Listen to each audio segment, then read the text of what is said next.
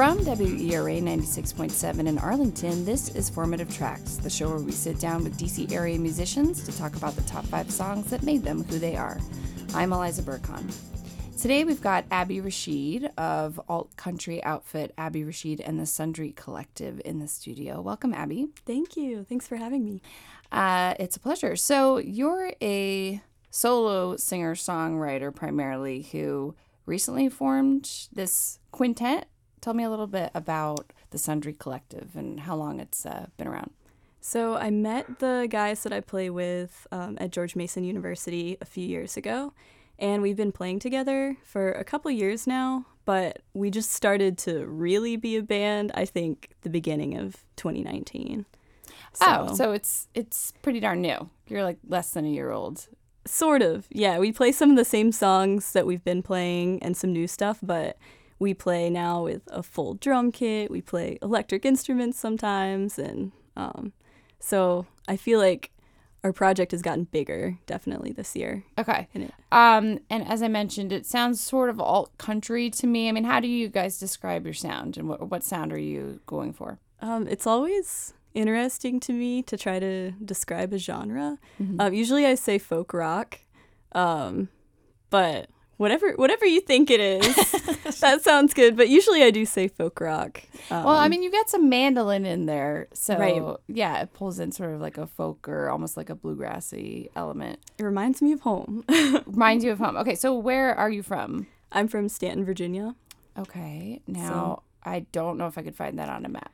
Right, so it's a small town, kind of near Harrisonburg, is what I tell people. Okay.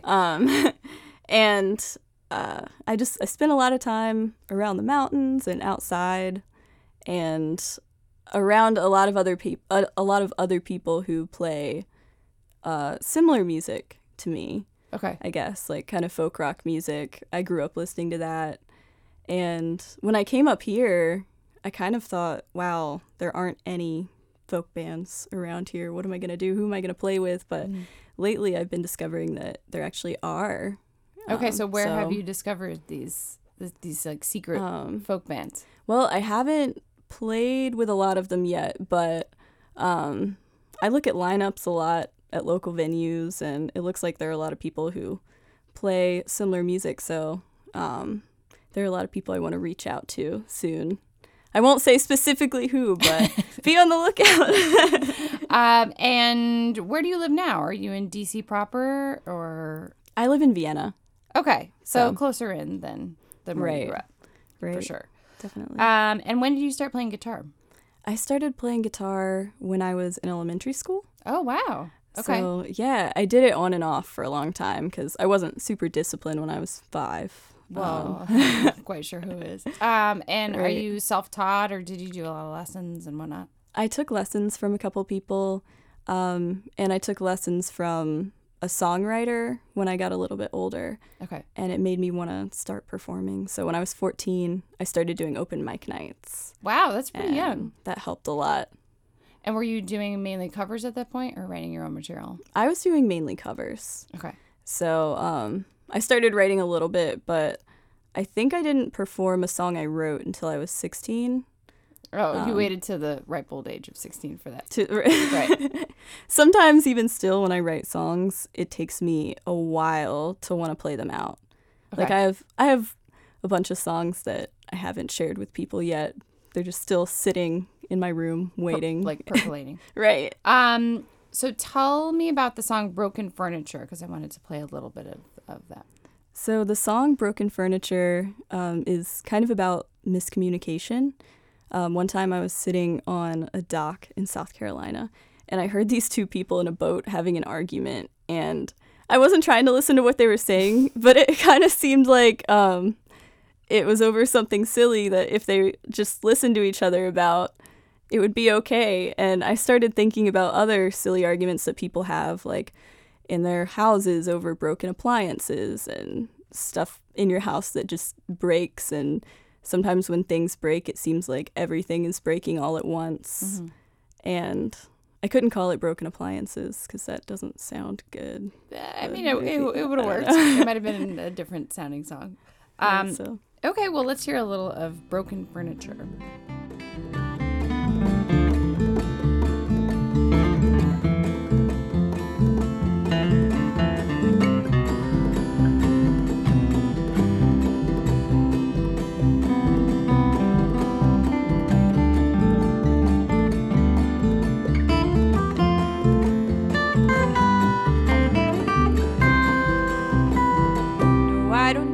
you mean. Can you please explain it to me? How could the door lock have been broken into two? You can take your time, but I've got a show in an hour. What you don't show will be our barrier in time. I need words like buzzing bees. Don't you sugarcoat it for me, please. I'm here to listen, and I want to feel for you.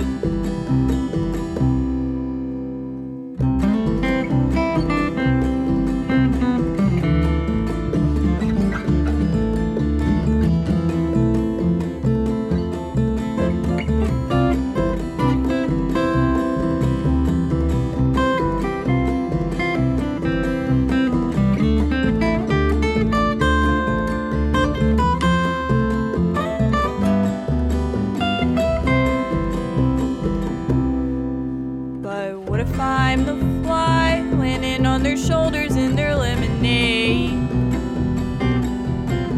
Stiff as a sunflower, why am I so hungry? And all the furniture seems so broken when you're fixing it.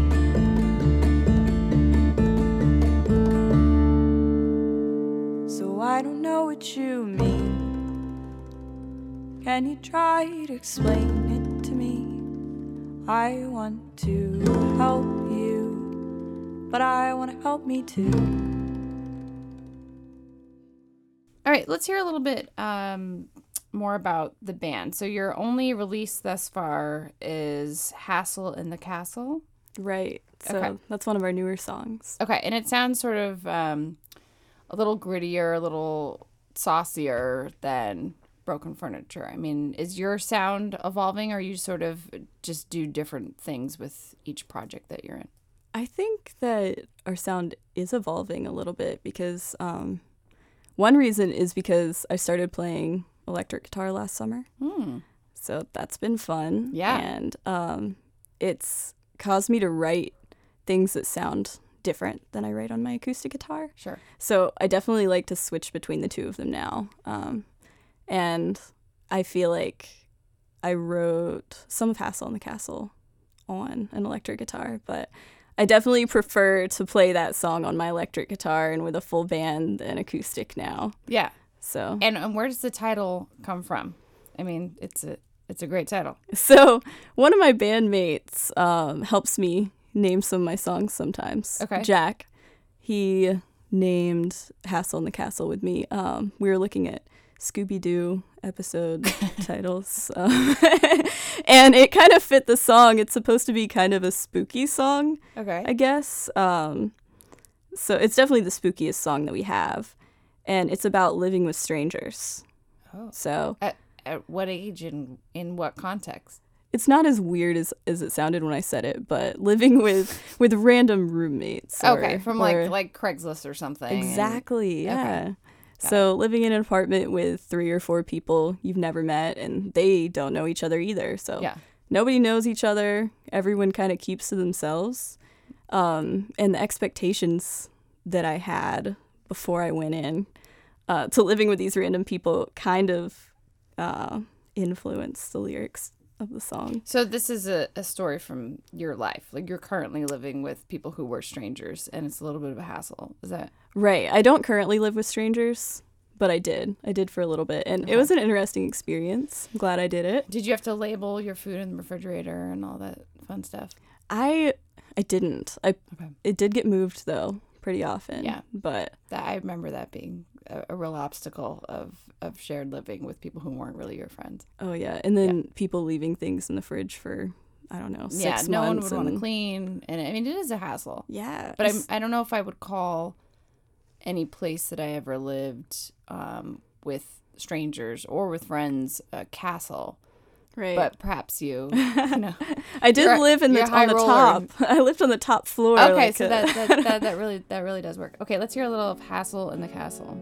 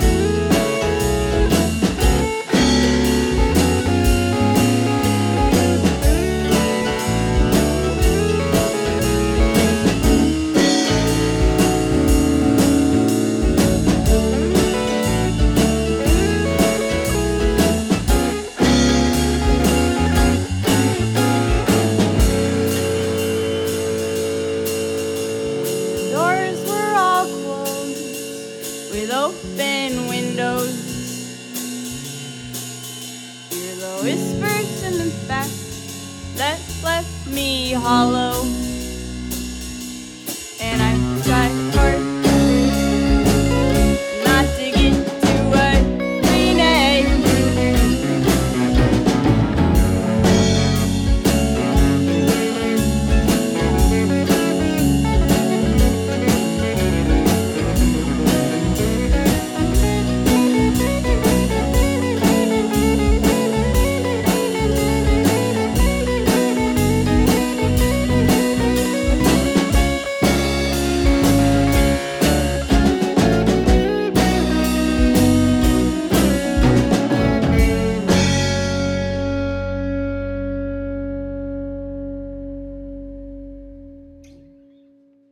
All right, and what are you going to be playing for us today in the studio?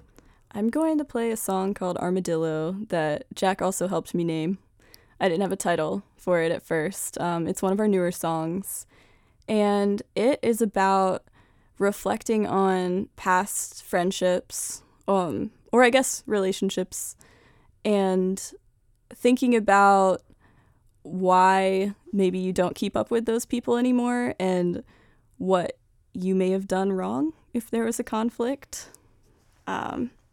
Because I think sometimes if there is a conflict that sort of ends a friendship or a relationship, you think about what that person did to you and or people and how awful it was. But I think it's important to think about what you also could have done differently and how you could have communicated better. This is also sort of, I guess, about experiences that I've had. And I can think of a situation where I should have communicated my feelings better to people. Like when my mental health wasn't great, I could have told some of my friends in a better way instead of just keeping to myself. Yeah. So, well, remind me what an armadillo looks like. I mean, it's like a little... It's that animal that looks like it has a body of armor, kind of. I mean, I can picture like an illustration. I can't really picture. Like, I need to like hop on my phone and look. I mean, is it like the structure of the animal that made your bandmate give it that name, or like how does the animal relate to the context? I really need to ask Jack because he came up with it immediately. So it must must mean something. Yeah, if you had his digits, we could call him right now and get him on the line. But we'll do some Googling and we'll figure that out. But let's hear Armadillo now.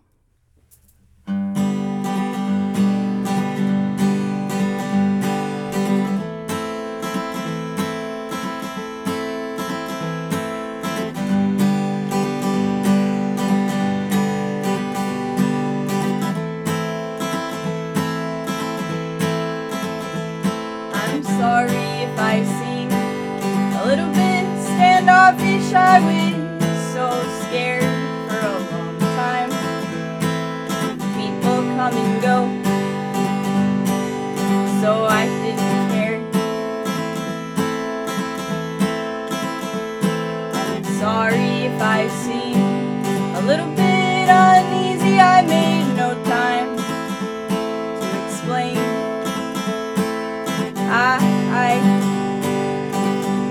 I get so sentimental, and I am gonna hide under my covers.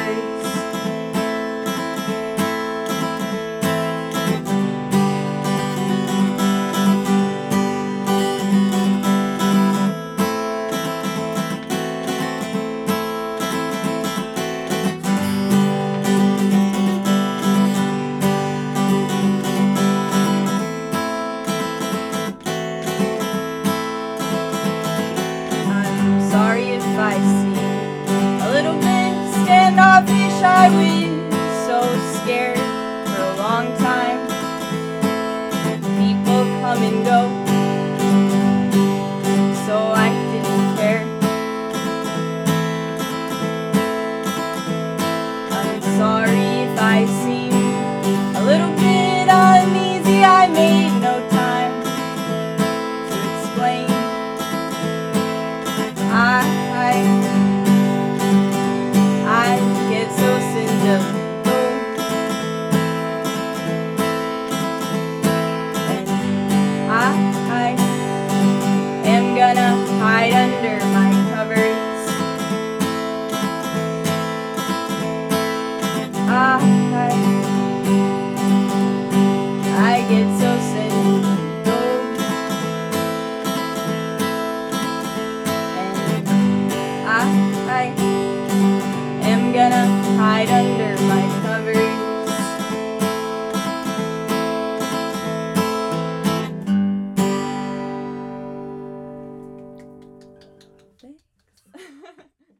So tell us a little bit about your other projects, because you do your sort of solo singer-songwriter stuff, then you've got the Sundry Collective, and I think you're in another band or two, or maybe there's some overlap with some members of Sundry Collective and other DC bands.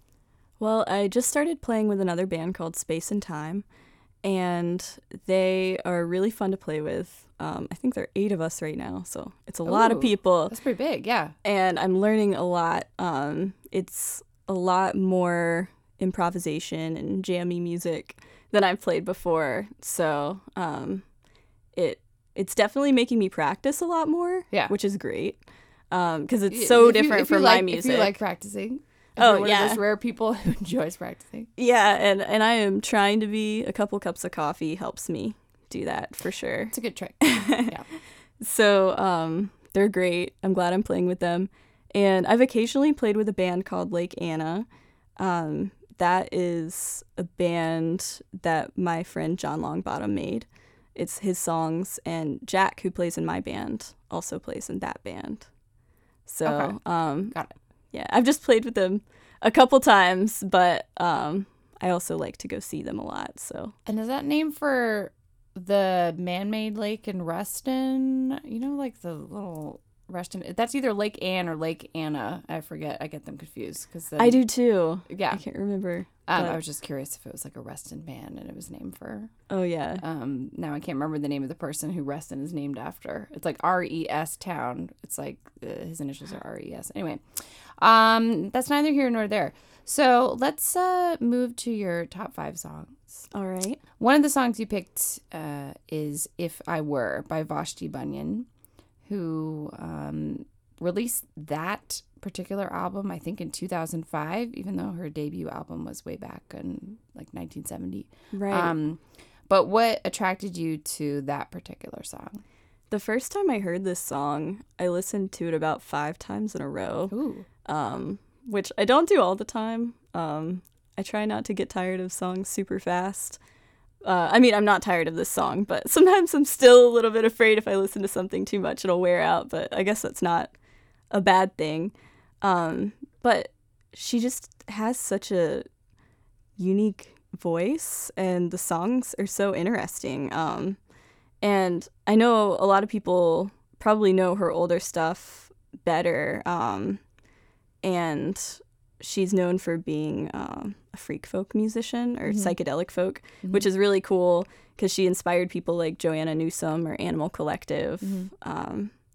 And I really like the songwriting because I feel like there's always something slightly unexpected in it. Like it sounds like folk music, but then there's something not off, but something very interesting about it.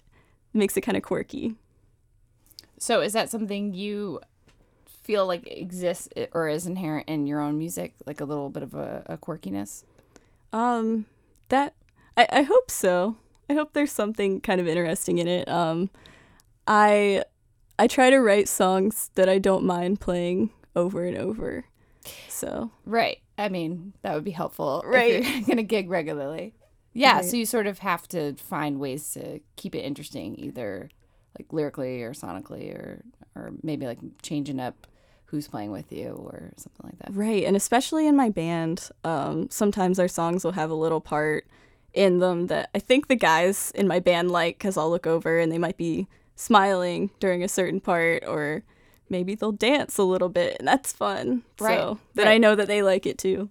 So your second song is Piazza, New York Catcher, which I guess is an ode to former Mets catcher Mike Piazza, who apparently is beloved by some members of Belle and Sebastian. Are you a huge Mets fan? What drew you to this song? I actually know pretty much nothing about baseball, so I know. I'm personally with you on that, but hopefully my husband's not listening because he's like a diehard Mets fan. But anyway, go ahead. So I'm not going to pretend to know baseball, but I really really like this song. It makes me cry a lot when I listen to it, which is crazy when a song can do that over and over. It hasn't lost that for me. And there's even this part in the song that says something about you tell about the saddest book you've ever read and it always makes you cry. And the actual lyrics in the song. Okay. Yeah. And is that the part that makes you cry, or what is it about the song that leads to tears? It's just how the song sounds, and I think the time that I heard it too. So it's kind of nostalgic. So it's just like at a pivotal time in your life. Mm-hmm. I heard it when I was an early teenager, and I was discovering a lot of indie bands at the time. Mm-hmm. And I remember I used to lie on my bedroom floor a lot when I was in middle school and high school and just listen to music for hours. And I would listen to a lot of Belle and Sebastian. And yeah. I don't know. I just heard this song, and I want to be able to write things sometimes that make people feel a lot of emotion. So I think it's cool that they could do that for me. Sure. Okay, so it's kind of spoke to you in your like angsty teen years, or sort of like, what is it all about? Who am I? Type of yes. Right. Yes, I think we've all been there, especially like lying on our bedroom floor. So you also picked "Are You Here" by Corinne Bailey Rae, and I think you said that her songwriting influenced you when you started writing music, which would have also been in your early teen years, right? You said you started performing your own stuff around age 16 or so.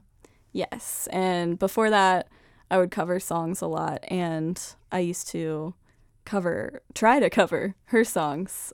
She was one of the first people whose songs I covered, so it definitely influenced me a lot. I know that we play really different music, mm-hmm. But she also got me interested in playing jazz-like stuff, learning some jazz guitar a little bit.